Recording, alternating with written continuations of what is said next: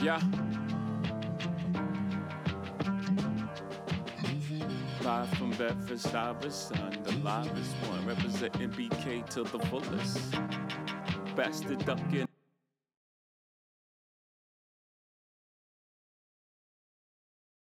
1 2 1 2 1 2. Fuck it. Ladies and gentlemen, what's going on? This is the Thelonious Drunk Podcast. I go by the name of Preach Jacobs with my homie, Infidel Castro X. What up, everybody? Nigger, it's a month and change. We've been doing this shit, yo. 5 weeks, Get man. the fuck out of here. 5 fucking weeks. You know what it is? It's like I feel like anytime, like when I was younger, right? It's kind of a trust tree. It's like I don't give a fuck.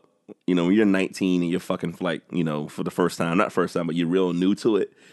You're always surprised that there's titties in your face.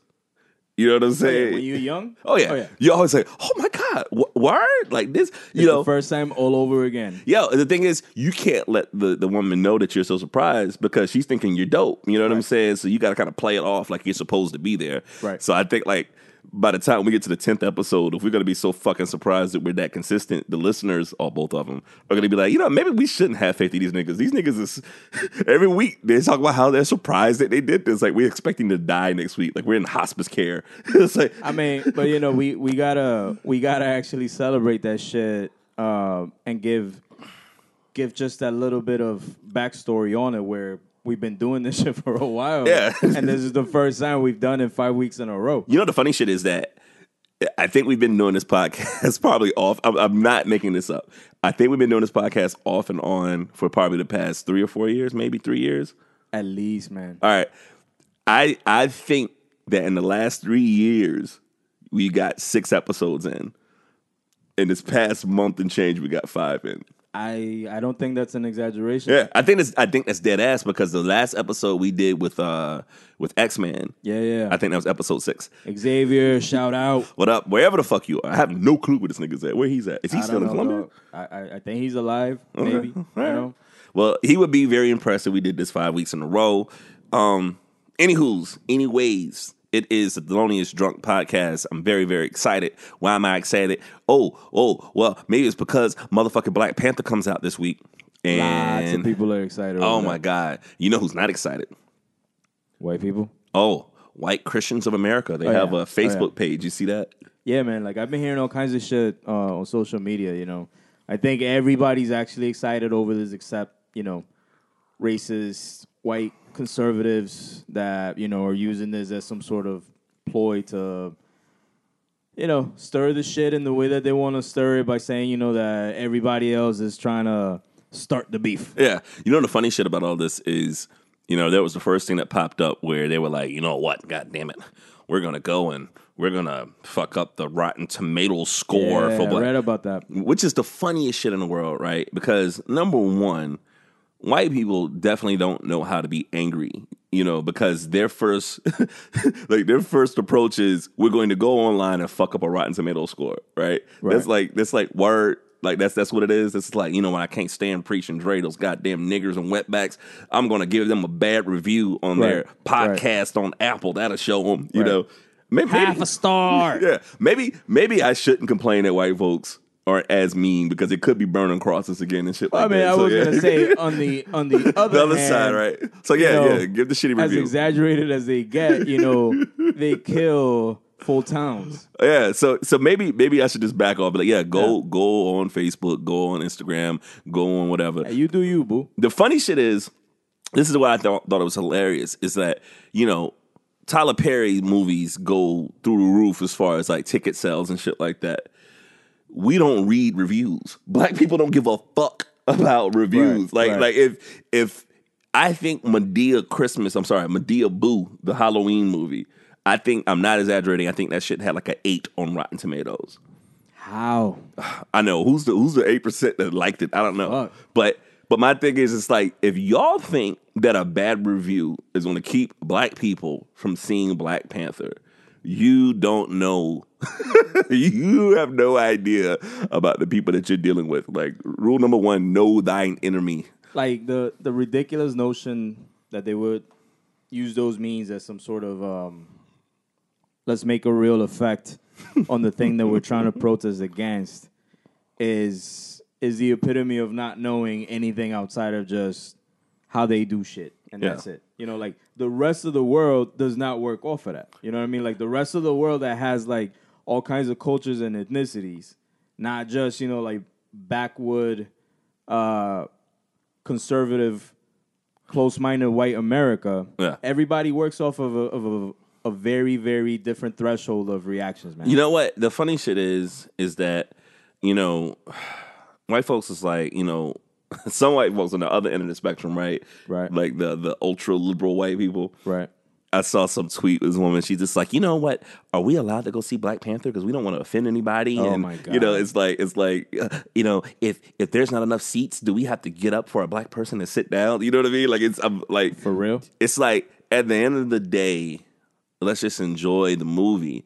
And I think it's kind of a reflection of how much white people take this shit for granted. It's like they've been having superheroes forever. And I say the same thing in the regards of there was a movie theater when Wonder Woman came out where they were having like a special screening for women only. You know, and it was like for women and little girls. Yeah, It was that. really, really fucking dope and empowering. But yet you have some white guys say, whoa, that's just sexist. Oh, yeah. And it's just like even politicians, I think, complain about that get shit. the fuck. Can we have a movie? Like, y'all have all of America. Y'all got, can we get a motherfucking movie? Can we get a movie? Like just in general, the idea that it's like, all right, you get to watch and read and do a lot of things that represent you, so you take it for granted because you're just like, oh, yeah, that's me, that's been me, that's my father, that's my grandfather, that's whoever, blah, blah, blah. But then a slight separation from that, and you freak the fuck out because now you're being left out, even though everybody else has been getting left out the rest of the time. You know what it is white people complaining about, we can't use the word nigger. They can say it, but we can't say it. And it's like, that is the most entitled thing ever, right? Because let's be honest about it. It's like black people would definitely trade you being able to say nigga for us to have all of the privilege that white people have. You know what I'm saying? So it's just like, you know, so white America, like, it's been so harsh to you guys that you not being able to say nigga just ruins everything. How about great credit? How about being able to, like, get pulled over by the cops? Like, I got white friends to tell me how they curse the cops out. Right. Or how about this? I saw this the other day where there's all these stereotypes about black people not knowing how to swim. Right. And systematically, there's a reason for that, especially growing up in the South. You know, there was segregated public pools. Right. Right. But as soon as certain states like ours in South Carolina forced desegregation, a lot of these public pools, out of spite, they shut them down. They shut them down. I read that even they poured concrete in them. They poured concrete in them and decided to open up private clubs. Right. So 2,000 or so public pools and public parks across the nation closed down out of spite for having to integrate. Right. So all of a sudden, this platform of young black kids knowing how to swim, that was snatched away from us. So this whole thing where we joke about, oh, niggas don't swim, there's a reasoning behind that. Or, you know, there's a book that I have called The Cooking Gene, where one of these stereotypes we talk about is, oh, black people eat chicken, but that was our currency. So in slavery times, we could trade chickens to buy people out of slavery. We could trade chickens to do things in the community. So it's like these stereotypes all have reasoning behind them. Right. And here's the funniest shit of all. I'm sorry, I'm getting man, Black Panther got the spirit in the nigga. The funniest shit of it all is that the biggest injustice of stereotypes is I don't understand how a group of people, a group of black people in America having to be slaves, work all day, no fucking vacation, no pay. I mean, definition of slavery. But yet we get the reputation of being lazy and shiftless. That is the craziest shit. When the people that own the plantations, they're sitting on the porch drinking Arnold Palmer's, which I guess they didn't call it Arnold Palmer's in the slavery time. They had to, like, whatever slavery time athlete you would have. Those are the people that handled that shit at that time, you know? So ironically, it was probably called Jerry Jones back in the day. Jerry Jones. Yeah, he was probably a young boy back in 1860. Yo, that's so you know, whenever you were talking about the swimming pools and once segregation was over, a lot of it being shut down and then creating the clubs, the private clubs to still be able to segregate. Yeah. It also makes me think of, especially in the South, a lot of the golf clubs that are still Absolutely. only whites. Yeah, You know what I mean? It's the same That's why thing. you only got Tiger Woods and like maybe one black swimmer. You know what I'm saying? Like, it's that type of shit that, you know, it has been within contemporary life, right beneath the surface.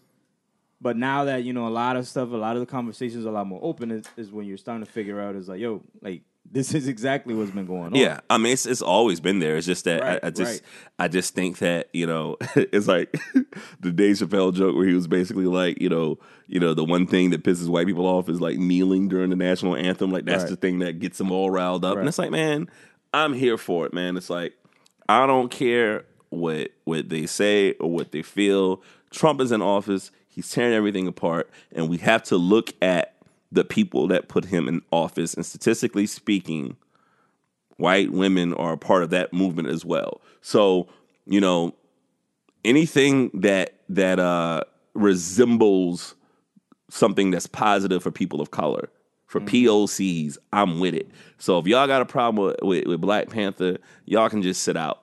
Y'all make as many, put as many reviews you want on Rotten Tomatoes, whatever the fuck. I got my dashiki ready to go. You know, and as many of these upset, butthurt white people over Black Panther coming out that want to protest, man, I've talked to and heard of and seen on social media like 2-3 times the amount of white folks that are just as excited as everybody else. Absolutely. You know what I mean? Absolutely. So it's like, you know, these motherfuckers need to understand that they're not the majority of what dictates how to handle this type of situation. Like, fuck that. Oh, the funny shit is, too, I saw this meme that was basically like, you know, Black Panther is going to break, you know, all these records and sell millions of dollars worth of tickets, but only going to have like $4 in concession stand sales. You know what I'm saying?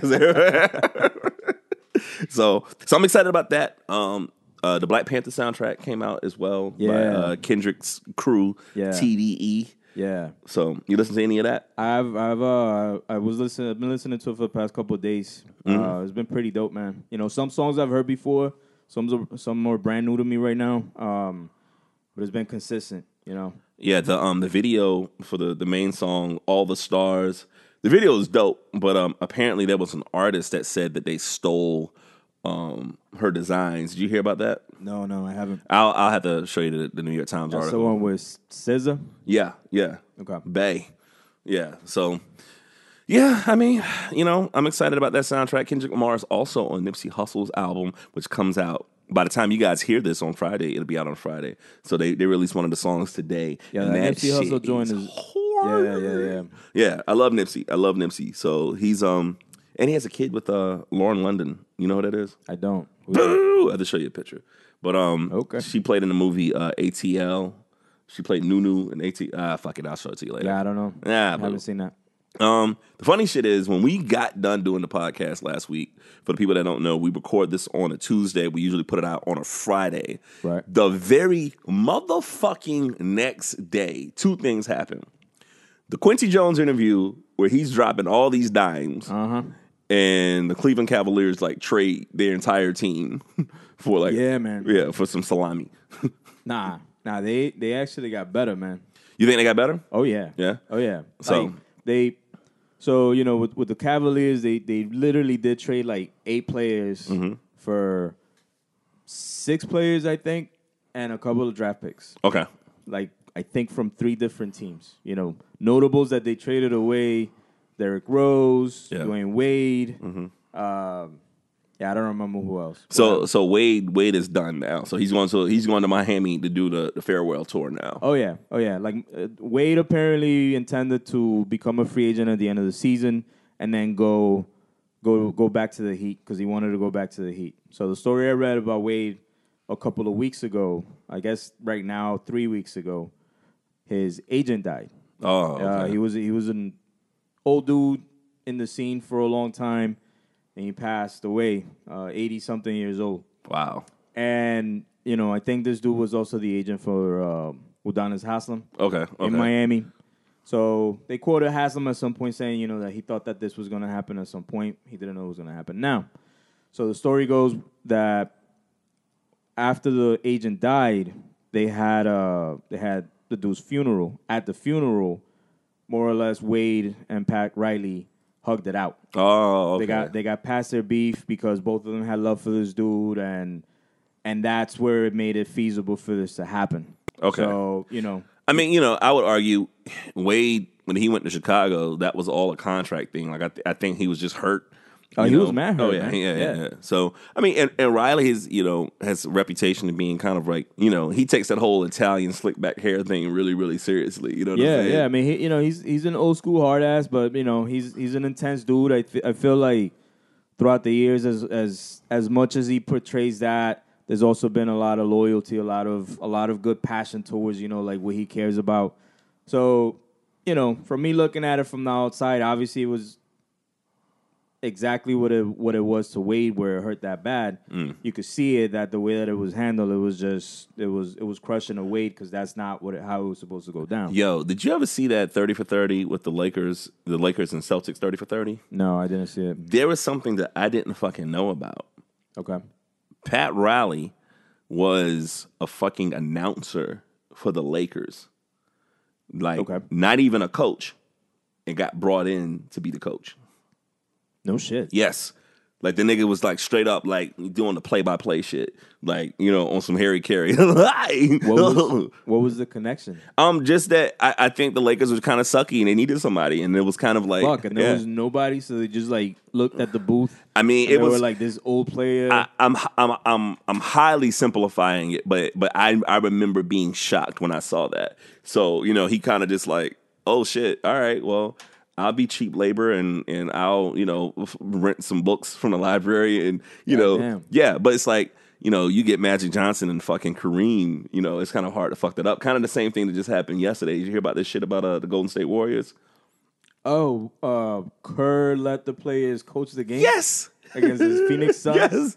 Yeah. They were going to the bench and like Draymond Green got like a washboard and he's like drawing circles and shit. Yeah, I saw a video of Andre Iguodala doing that very thing. Yeah. Like, Kerr just gave him the whiteboard, and dude was just drawing up plays, talking to everybody. I think Draymond Green, when he was coaching, he'd draw like somebody's foot and somebody's crotch. Like, kick him in the dick, and take the ball. A leg with a foot, then a dick and balls exploding equals kicking the balls explosion. Yeah, equals fast point breaks. Yeah. But yeah, so like everybody got mad. Do you think that the other team was like felt disrespected? Yeah, absolutely. But fuck them. Like if you don't want me celebrating in the end zone, keep me out the end zone. You know what I'm saying? Yeah. Like it's not like it's like, you know, your kids, you know, middle school Pop Warner shit. You know what I'm saying? So like, you know, these are professional athletes. So it's like, man, fuck it. Like, fuck it. Keep me out the end zone. And I don't want to hear anybody from Phoenix talking about they feel disrespected. Y'all niggas lost by 46 points. Shut up. That same game? Yeah, that same game. 46 I mean, points. I think nobody's going to be surprised as to why it would happen. Yeah. Everybody could be, you know, feeling, you know, against it because it sounds like some arrogant shit, but everybody also understands is like you have the premier team already for what, 2-3 years. Yeah. And then you have a team in Phoenix that is nothing but just like young players and scrubs. Well, you know, there's a great quote from Buck O'Neal, who was a Negro League player. And he had this quote that said, anytime somebody say, be humble or don't be cocky, it's because they can't do what you're doing.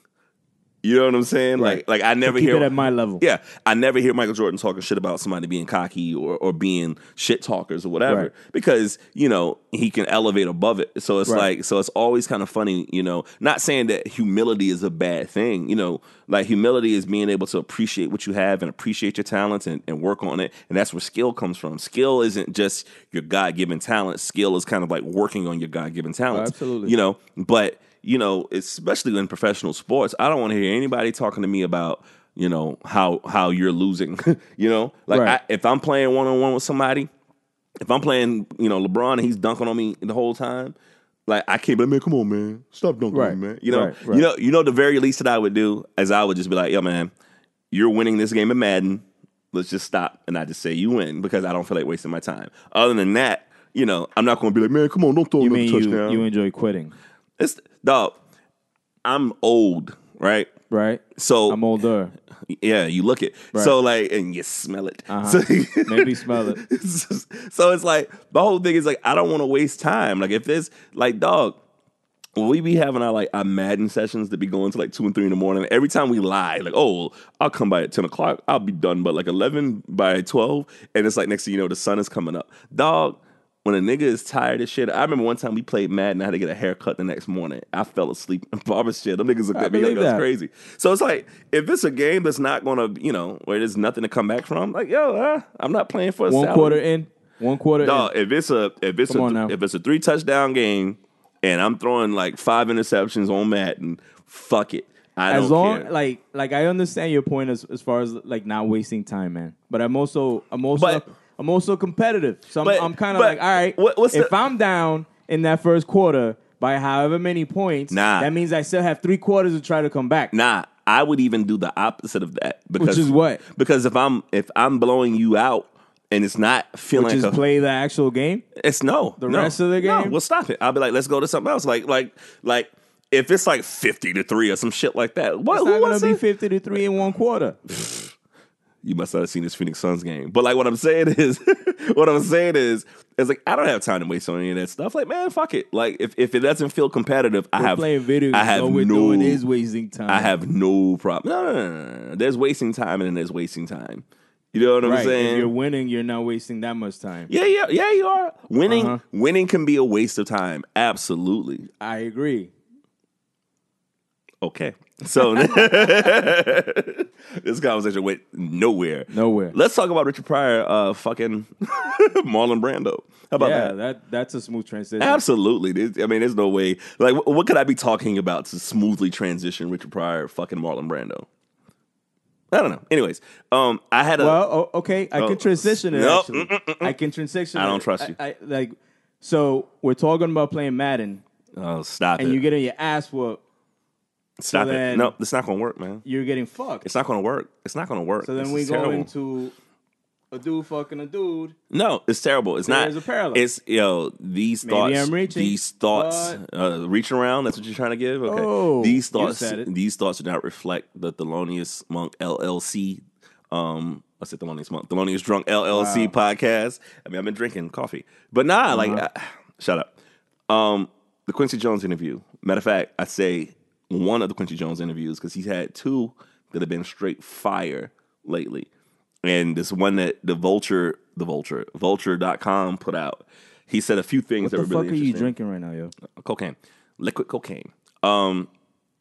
He said the Beatles were the worst musicians he's ever heard.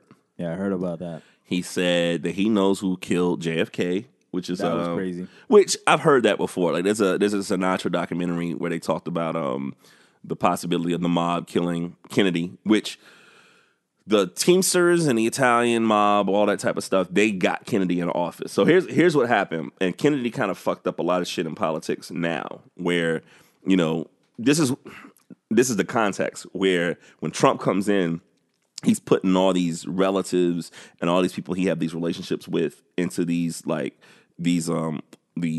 offices, into these jobs. We're not supposed to do that. The reason we're not supposed to do that is because of Kennedy. So what happened was when Kennedy gets elected, the Italian mob got Illinois for him, and a few other states. And in return, they were like, hey, lay off of us as far as the gambling and stuff like that is concerned. Because you're looking at the 50s and 60s, they were just getting out of doing a bunch of shit in Cuba to now trying to create Las Vegas to this whole gambling mecca. Well, Kennedy hired his brother, who was an attorney, to be the district attorney for the United States. And his main thing was going after the mob. So not only did Kennedy not uphold his word to leave these guys alone, he hired his brother to go after the mob even harder. Okay. And there was word that the Italian mob got angry. And I say as a result of that, you can't go in and put your brother in office now. So there's laws now that were put in the books after Kennedy that you can't just be like, all right, I'm gonna let my cousin come in and do this job type of thing. Right. So there's some context with that. So he wasn't Quincy wasn't breaking ground with that, but he also said that Michael Jackson was a thief. He stole a bunch of music. I heard about that one too. And he casually, this is the part that I think is hilarious. It wasn't the fact that he's like dropping these dimes. It said how he just does it totally like, I don't know. He's not forced to say anything about it. So hold on. Let me see if I can find a specific quote because it is so out of context. It's like a Q&A by David Marchese. I think it's the author's name. And when he talks about this Brando thing, the way he did it was just so hilarious to me that that you'll get a kick out of it. And also he talks shit about T-Pain, which I felt kind of bad about that. Like he said T-Pain kind of fucked up one of his songs, which of course T-Pain fucked up one of his songs. But the other funny thing was T-Pain fuck up a bunch of people's songs.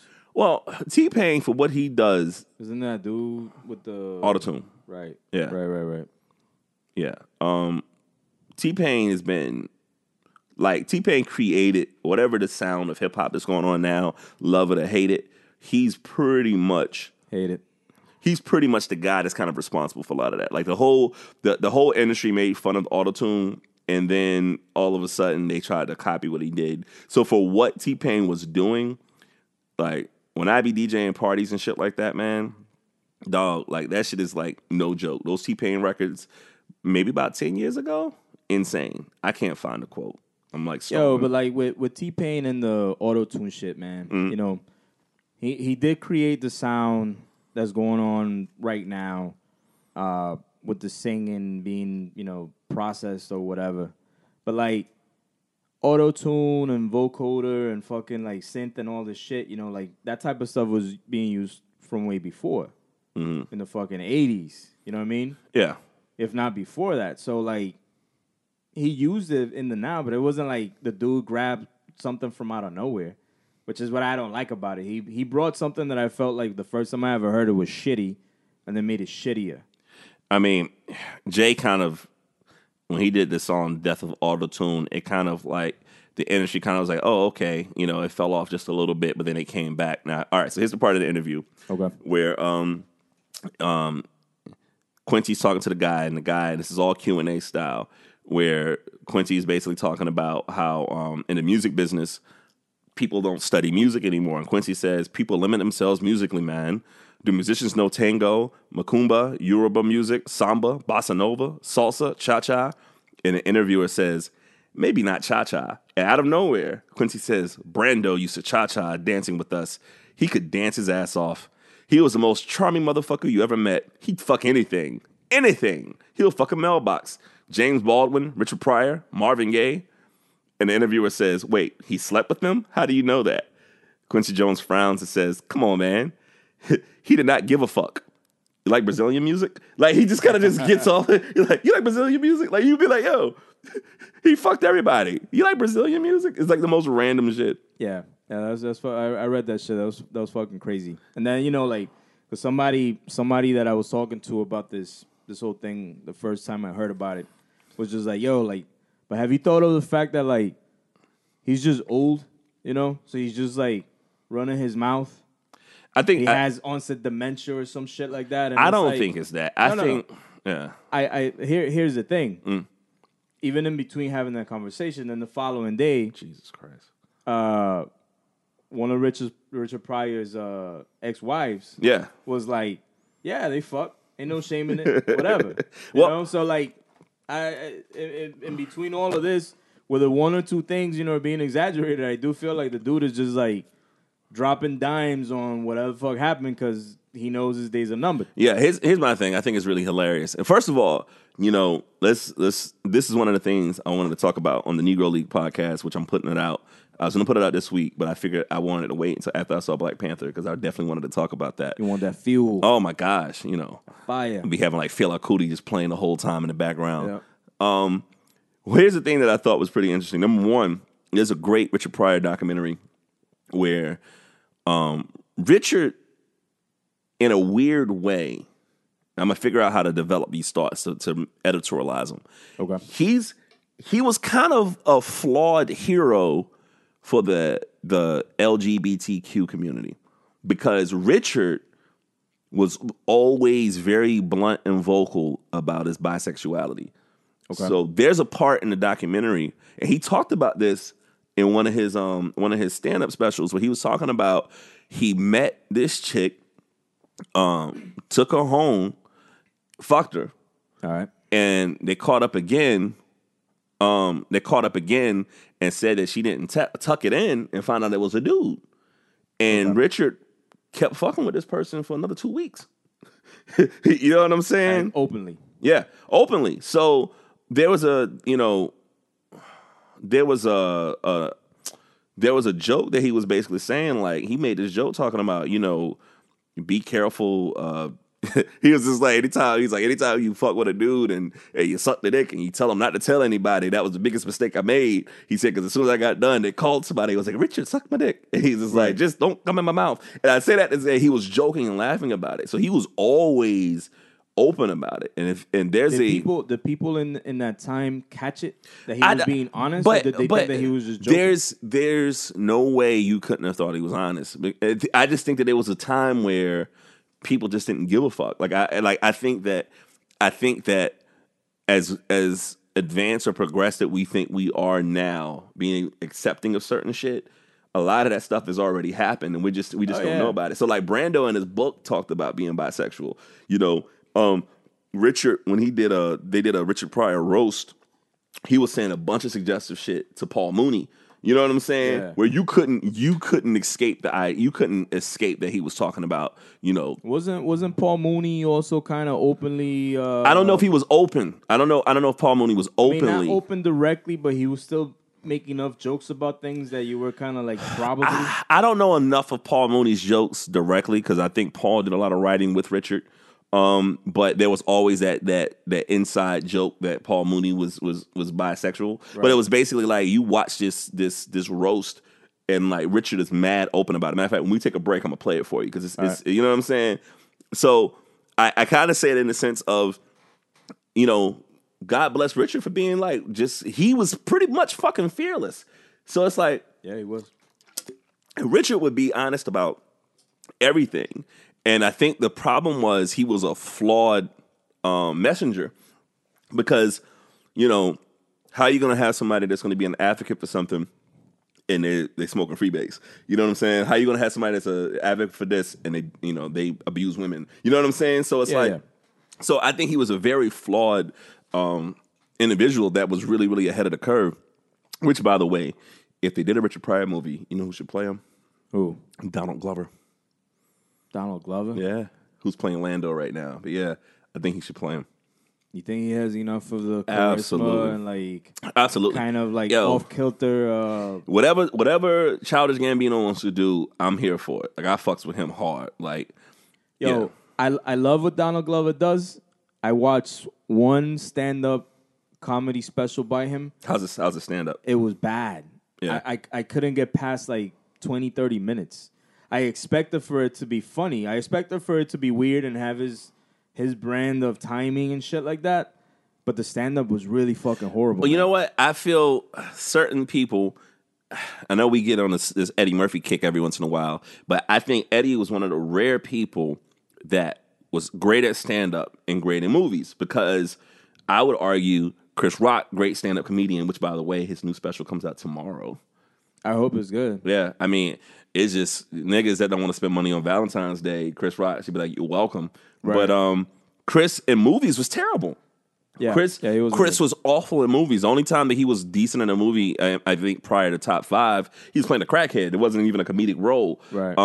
Kevin Hart is terrible in movies. You know what I'm saying? Like, so I would probably say Donald Glover is probably the opposite of that. I think script-wise, film-wise, creative-wise, he's amazing. Yeah. I don't know if his stuff translates as stand-up. Because stand-up is fucking difficult, man. I think. Oh man, like I would. That's one thing that I would never ever try. I feel like stand-up comedians are some of the bravest individuals to fucking do something, man. Like, cause you got to do so many things to actually make people laugh while trying to fucking suppress all kinds of insecurities. Like, Well, you're a man alone in front of a stage, man. Like, well, I'm gonna do some stand up. Like they have like this open mic around here. So like my short list of shit that terrify me that I want to try. The funny thing is a friend of mine was talking about he wanted to do like this whole sign up I'll thing. support you through Twitter. Yeah, absolutely. But not here's my thing though, is that I don't think people have the self-awareness with certain shit. I think that niggas might think, oh, I'm in class or I'm out places and motherfuckers laugh at me. It's totally different than being on stage. So it's so my thing is this thing that they signing up for. My dude was like, yeah, I'm gonna do 5 minutes. I was like, nigga, 5 minutes is an incredibly long time. Yeah, that's an eternity up there, man. Yeah. You know what I'm saying? Bombing. I'm like, give me 60 seconds. give me 2 minutes. Give me 2 minutes at most. So it's your usual date night. Absolutely. I mean, but think about it. Imagine if, like 2 minutes might not sound like a long time, but imagine if it's like somebody that you don't want to be with, something that Yeah, absolutely. It feels like an eternity. Anytime there's open mic, anytime that there's like local comedians doing the thing, man, like, it's always a matter of like, all right, there might be that one person out of the like, I don't know, 6 people that they have on stage that are gonna perform that might actually be funny. Maybe, if you're lucky. Outside of that, everybody else is just funny amongst their friends. I mean, but funny amongst their family. But, it's a different story being funny on an everyday sort of basis as opposed to, like, getting up on stage and actually being a fucking comedian. I mean, I think stand-up comedy it falls under the same umbrella as certain stuff that people think they can do, so they don't take it. Yeah. When you do it professionally, they don't take it seriously. You know what else is like that? Photography. So it's like, if you shoot photography for weddings, people are like, oh, well, I'm going to spend all this money because my uncle got a camera. He shoots stuff too. And it's just like, you're not a photographer. You're a nigga with a camera. Exactly. You know what I'm saying? And even that is like a lot easier because you're just, you're hiding behind the camera and then it's something that you can actually like tell lies to other people that have no idea what the fuck you're talking about. Yeah. Comedy, you're exposed. Either you're funny or you're not. Yeah. Once you're on stage, either you're making people laugh or you're not. So, like, you can't fucking fake it. Yeah. So that's why I figured out the best way to handle that shit is just have a funny ass TED talk. You know what I mean? So like just talk about something seriously with moments of humor as opposed to trying to be a stand-up comedian. Right. I've been watching while we're talking about the whole thing of like stand-up comedy. I've been watching Pete Holmes. He has some Who's that? Pete Holmes. He's this comedian kid.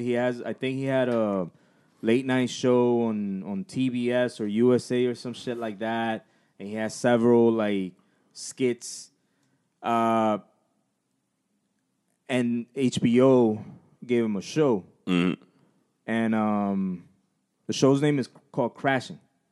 Oh yeah, I've seen this. Yeah.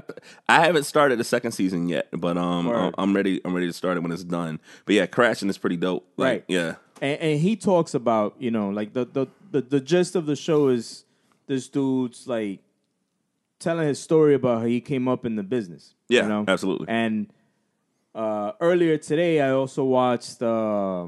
I think it may have been one of the last episodes of This Is a Mirror. Yeah. And they were talking to Louis Black. Yeah, I haven't seen the interview yet, right. But yeah. So there's one thing that Louis Black said within what they were talking to him about that correlated along with the point that I saw off of the Pete Holmes Crashing show, and it's pretty much just how they both talked about how long it takes to actually find your voice within stand-up comedy. They both talked about like pretty much just being shit at the beginning, just sucking at it for a long time, and how long it takes, to actually like not just persevere through the ridiculous sort of I don't know, man, the ridiculous sort of adversity that comes from literally just standing in front of a bunch of people that are going to boo you off the stage, and then everything else that you got to deal with, the fact that there's no real money involved at the beginning. Yeah.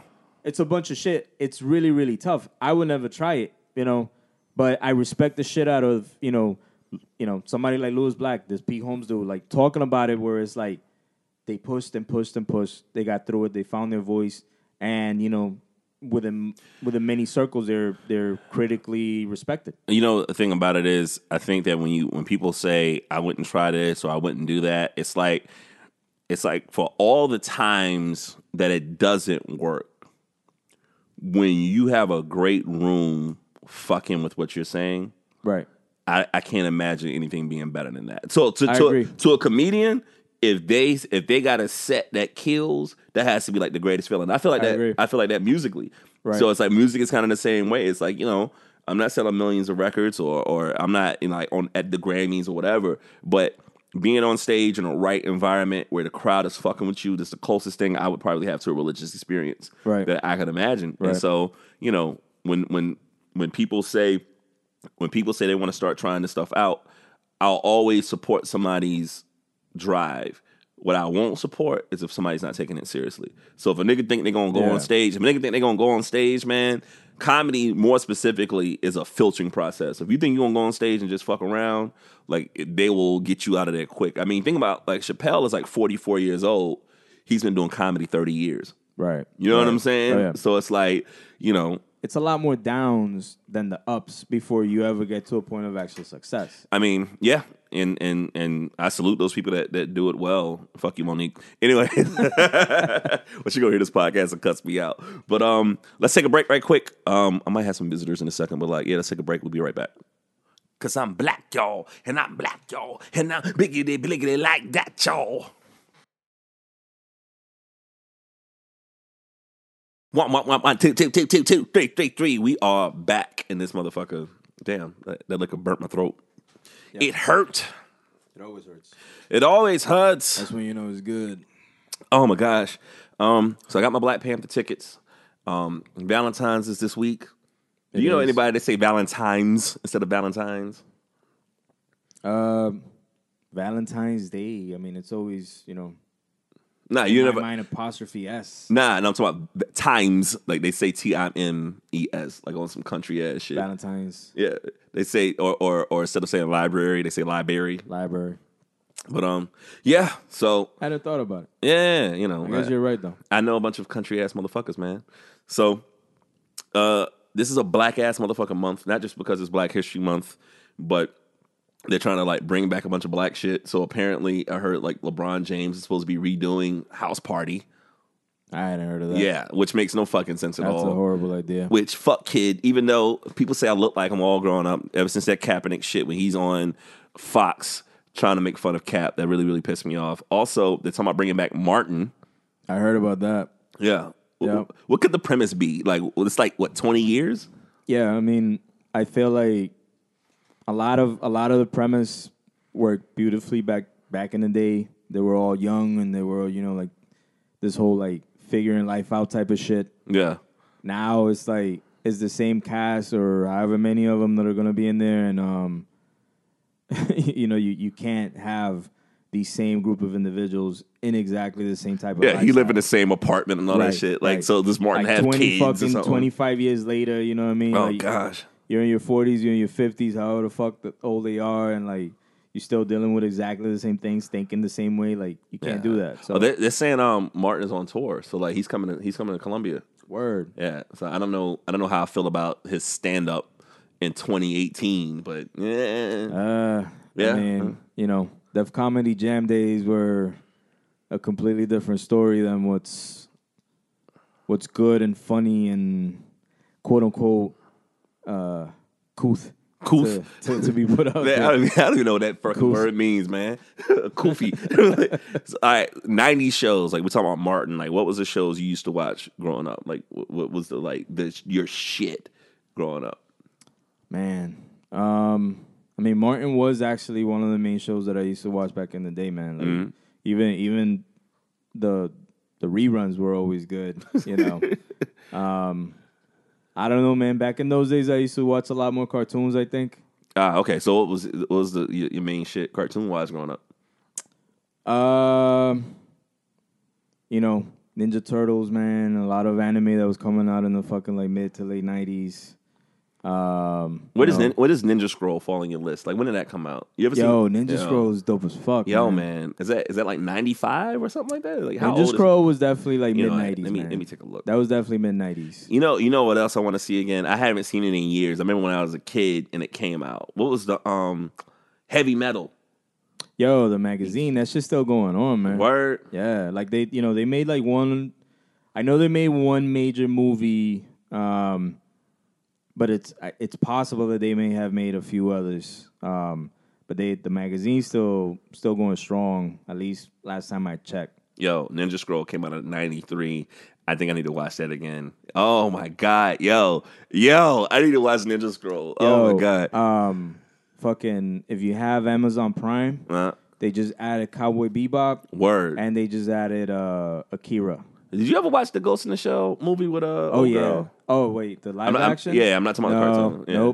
Nope. Like the original animated movie, that shit's a fucking classic. Absolutely. Yeah. I got that shit on VHS, nigga. Yeah, man. Like that shit's a fucking classic. And then, the TV series that they brought out, and then a couple of like mini series they brought out, it's all been dope as fuck.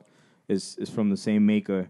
But like that live action shit, man, like there's a bunch of visuals and I'm like, yo, like that shit looks beautiful. It looks dope. I want to watch it. Yeah. But then I'm like, they got Scarlett Johansson to fucking play the lead, and I'm like, nah, I'm done. Yeah. I can't. So I haven't.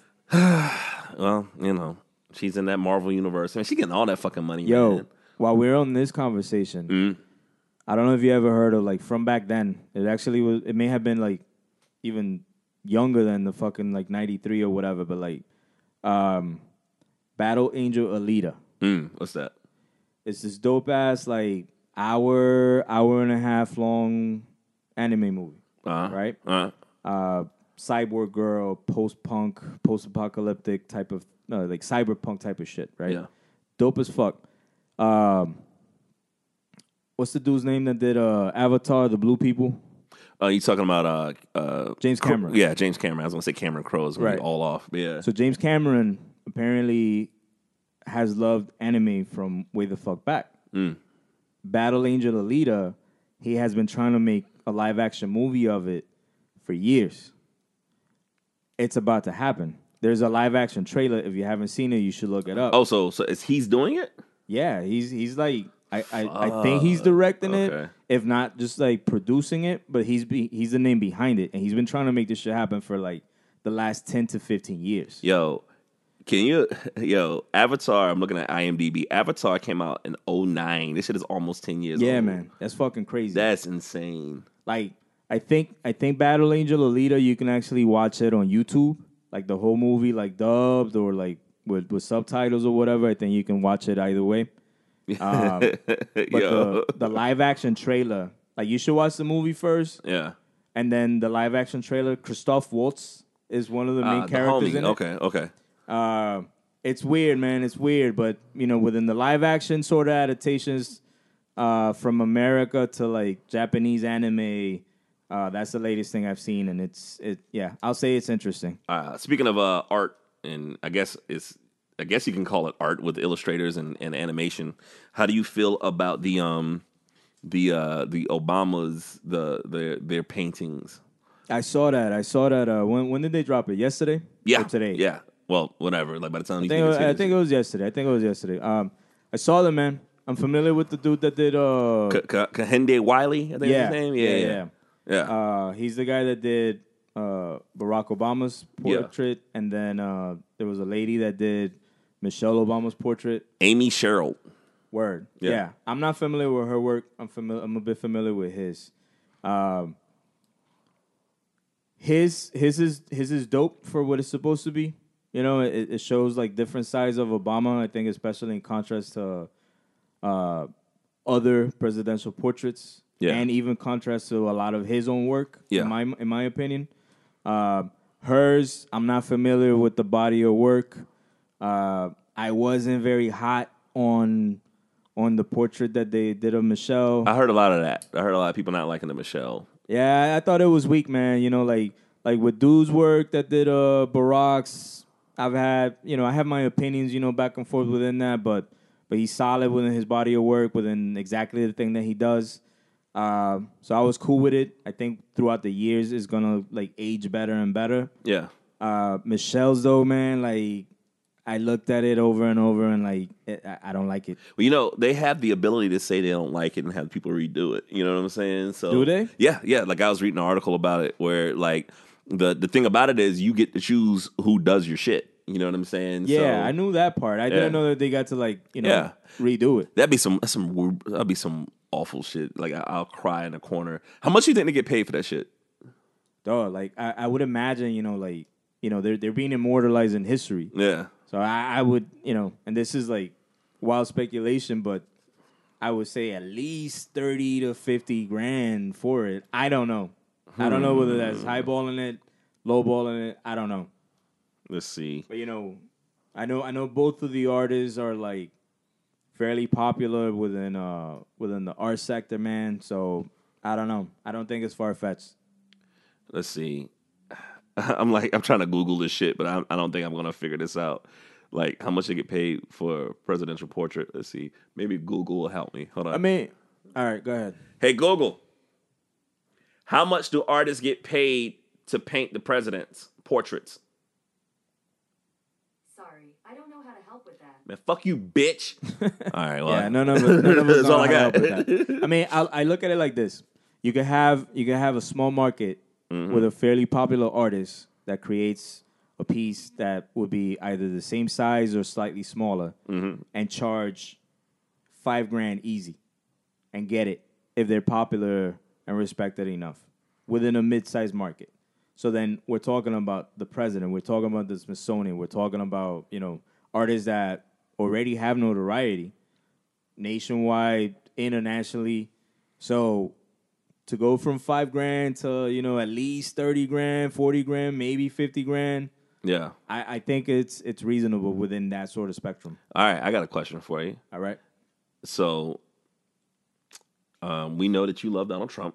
Oh yeah. Yeah. Favorite. Yeah. So if you're an artist, hold on a second. This is an article in HuffPost from 2013, and it says extravagant price tags on official president portraits are cut to just $20,000. So it says the bill was introduced. It would limit the amount of taxpayer money that agencies can spend on official portraits to $20,000 a piece. There you go. Yeah, so if they want more, they would have to pay it for themselves. So yeah, well, that would make sense. The government actually like limiting the amount of money that's paid for art. Yeah, to be put into the history books. Let's see, expensive oil paintings, blah blah blah blah blah blah blah blah. Okay, so yeah, so I guess you were kind of spot on about it. So yeah, while we're talking about your boy and art, yeah.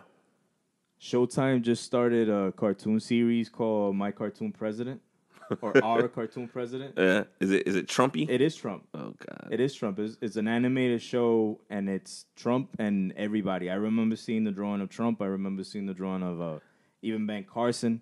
I haven't seen an episode of it, but it is this like exaggerated satirical. Okay, I see show it on on HBO. Oh gosh, this looks awful. So I hope it's funny. Who does Donald Trump's? Jeff Bergman? I don't know who these people are. I'll have to look at the trailer. Well, here's the question I have for you. All right. As much as you love Trump, and I'm being facetious, guys, don't think he's a MAGA guy. Nope. If Trump is like, hey, your artwork is huge. I want you to do my presidential portrait. Would you do it? No.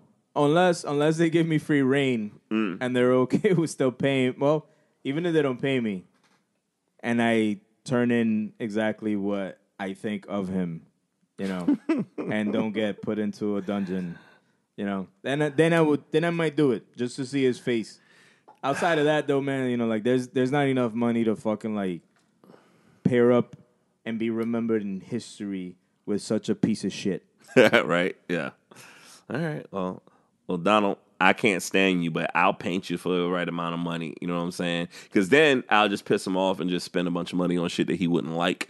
Yeah. I'll make a bunch of donations to like the NAACP in his name and shit like that. He'll probably hire you because he'll think you're Mexican and he'll think, oh, see, I do like the Spaniards. Yeah. I like Mexicans. See, I'm allowing this one to stay on this side of the wall. Absolutely. Or what did he say? He had this picture where he was like at his Trump restaurant and he's eating a big taco and he's just like, I love Hispanics. Yeah. Yo, that shit is insane, shit, man.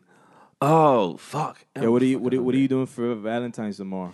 I don't know. I'm getting a haircut. So, That's good. Yeah, so at least you can stand yourself while looking in the mirror Oh man, on you know, Valentine's. give myself the Pamela Henderson. There you go. There you go. Hey man, your day's looking up already. Yeah, absolutely, man. So yeah, we'll see. But yeah, I don't know. I don't know what I got planned. I might have somebody to go hang out with and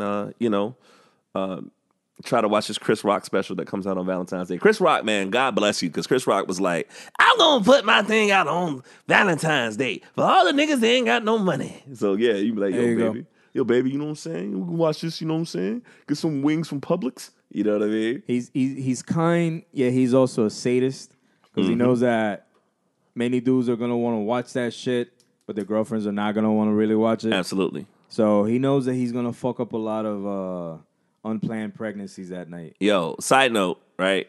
Number one, Right. to all my black friends that might have white girlfriends, I know you're going to feel uncomfortable taking them to see Black Panther. If you're going to take them, don't bring them to the premiere. Just wait till a day or so afterwards. You'll be cool. Number two. But what if they want to experience, like the true nature of the event? Well, you know what? It basically that was the joke with Get Out. So it's like, you take your white girlfriend to see Get Out, you're gonna get like some sympathy head afterwards, Right? And she's gonna have to prove to you that she's not trying to kill you or whatever the case may be, Right. But I always say, for different reasons, I'm so into this movie that you can't take a date to it the first time you see it. You know what I'm saying? Not unless she's like straight geeking out. Yeah. In exactly the same way that you would. Yeah, she got to be geeking out with you. And see, with this one, it would have to be geeking out on the comic book, like movie front, or just comic book front. Yeah. And on top of that, with like all the sort of like social political connections that it has to it, all the racial stuff, all the different things that are cultural. Like, Yo. It's so layered that like it would take a lot for that girl to be like geeking out exactly the same way. Yo, straight up, man. Like, I want to start like the fucking like Jesus is talking about. He goes to start the electric slide inside the movie theater. But yeah, like I don't know if I've experienced this. I do know. I was gonna say I don't remember black people being this united and happy since Obama got elected the first time. Yeah, I believe that. That's kind of what this feels like. Fuck, or even since Trump got elected. Oh, God, shut up. That shit threw all the brown and black together. Oh yeah, I mean, I'm talking about being happy. I'm not talking about like we're like we're collectively together. depressed. Yeah, Yeah. You're right. Like straight up, like I saw on my phone when it's because we was like, oh, Hillary gonna be the president, blah blah blah blah, and I made a joke at like 9 p.m. looking at like the results, and I'm like, man, this shit looking a little too close, and I went to bed at like midnight thinking that I'm good. Hillary's gonna be the first, woman president. Woman president, right. 3 a.m. I get a text message from New York Times. This is Donald Trump is the 45th president of the United States. Dog, that was like, don't wake up. Yo, don't that was the worst shit ever. You know what killed me the most about it, right? Is that people kind of like make fun of Will Smith about this, not about the Trump thing, but they call it the bootstrap people. Okay. So like, there's nothing more frustrating than when something tragic happens or some bad shit happens. Somebody be like, "Well, you know what you got to do? You got to pull yourself up by the bootstraps and blah blah blah blah blah." You know what I mean? Right, So like, I went to work and all my black friends are like looking depressed and sad. Trump got elected, and then like my white friends are like, "Well, it doesn't matter. Pull yourself up by the bootstraps. It doesn't matter who's in the office. We got to work and pull ourselves." I'm like, "Nigga, you voted for him. We're all Americans." yo. So. But like they talk about Will does that a lot of times where he does that whole you gotta visualize it and pull yourself up by the bootstraps and believe in yourself. Is that what he said after they dropped Bright on Netflix? Yeah, pretty much. Yo, that nigga still got paid $20 million. That's how he fails. Yeah. I want that in my life. I want to fail into that. Like Shannon Sharp on Undisputed, he's like the dog show. And he's like taking all these pictures on Twitter, and there's a picture of him like kissing a dog. Some black dude said to him, "Yo, dog, you don't be kissing dogs. Like, leave that to the white people." And he said, "Should I leave being a millionaire to the white people too?" You know what I mean? Right. I wish I could fail into millions and millions of dollars. I would be cool being 1,000-aire, 100-aire, Yeah. 100-aire. Like when we get off, I'm gonna try to see if Little Caesars is still open to get a $5 pizza. Like I want to be able to like not worry about that stuff again. I think you might have 60 minutes to go from right now. You know what I need to do? It's almost 10 o'clock. I know where I'm going by myself, apparently. Yeah, you are. Oh shit! So Valentine's Day. Don't say Valentine's, guys. Yeah, take your girl out someplace nice, or hey, gender fluid. Let her take you out somewhere nice, or them take you out somewhere nice, or take you out somewhere nice. Just enjoy yourself. Make sure everything is consensual, and don't spend all your money trying to impress anybody for a holiday. You know what I'm saying? Hand jobs are free. Absolutely. Well, are you offering? he's like, shit. I thought you were gonna have somebody tomorrow. Come Oh, okay. So yeah, it's gonna be fun. I think to be able to go see Black Panther, and yeah, I got my week is pretty lit of a bunch of cool shit. So it's like between Black Panther coming out, Atlanta's coming back out, Nipsey Hussle album's coming out. Yo, a few things going on for you. I also know right around the release of the movie, having to do with the conversation around the release of the movie. Mm-hmm. So I think by next week, by the next episode, man, there's going to be a lot of actual positive shit to talk about. Yeah. I have one fear, and this is going to be a time capsule, is that if there's any time for a MAGAite, an angry white person to really be angry, like if you start seeing white people in pickup trucks wearing MAGA hats, all of a sudden buying tickets to Black Panther, run. So yeah, I ain't trying to be negative or whatever, but I'm like, nigga, like I wouldn't put it past it. You know what I'm saying? So it's like, so just be careful. Yeah. And all this blackness going on. So I got my dashiki ready to go. I got my flower girls like coming to America to drop the flower petals at my feet. We know who's getting shot first. Yeah. King Jaffe Joffa. But it'll be good, man. It'll be good. I think it's gonna be I think for most of us it's gonna be an actual celebration. It's gonna be an actual good time, fun time, reflective time with a lot of positivity, man. I'm gonna tell you a secret to white America. Even if the movie is terrible, you'll never hear me say that.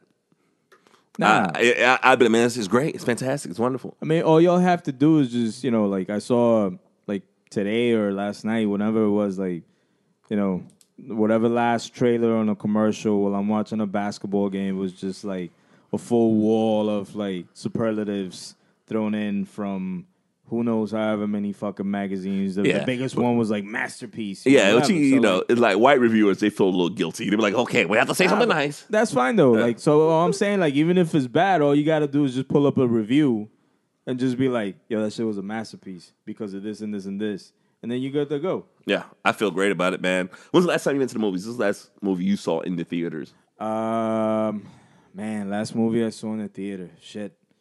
It may have been... I don't remember, man. I want to say it was John Wick 2. Okay. But I'm not sure. Which that was pretty jamming. I think I got all the Oscar screeners, so I saw the last Daniel Day-Lewis movie that just came out. No shit. Yeah. Oh, well, you know what? I got somebody at my door, so I think we should just shut this down and get something to eat. So, yeah, right. This is the Thelonious Drunk Podcast. See y'all niggas later, or as in next week. I go by the name of Preach Jacobs, and this is... Infidel Castro X, baby. Yo, Black Panther nigger, because I'm black. Boom.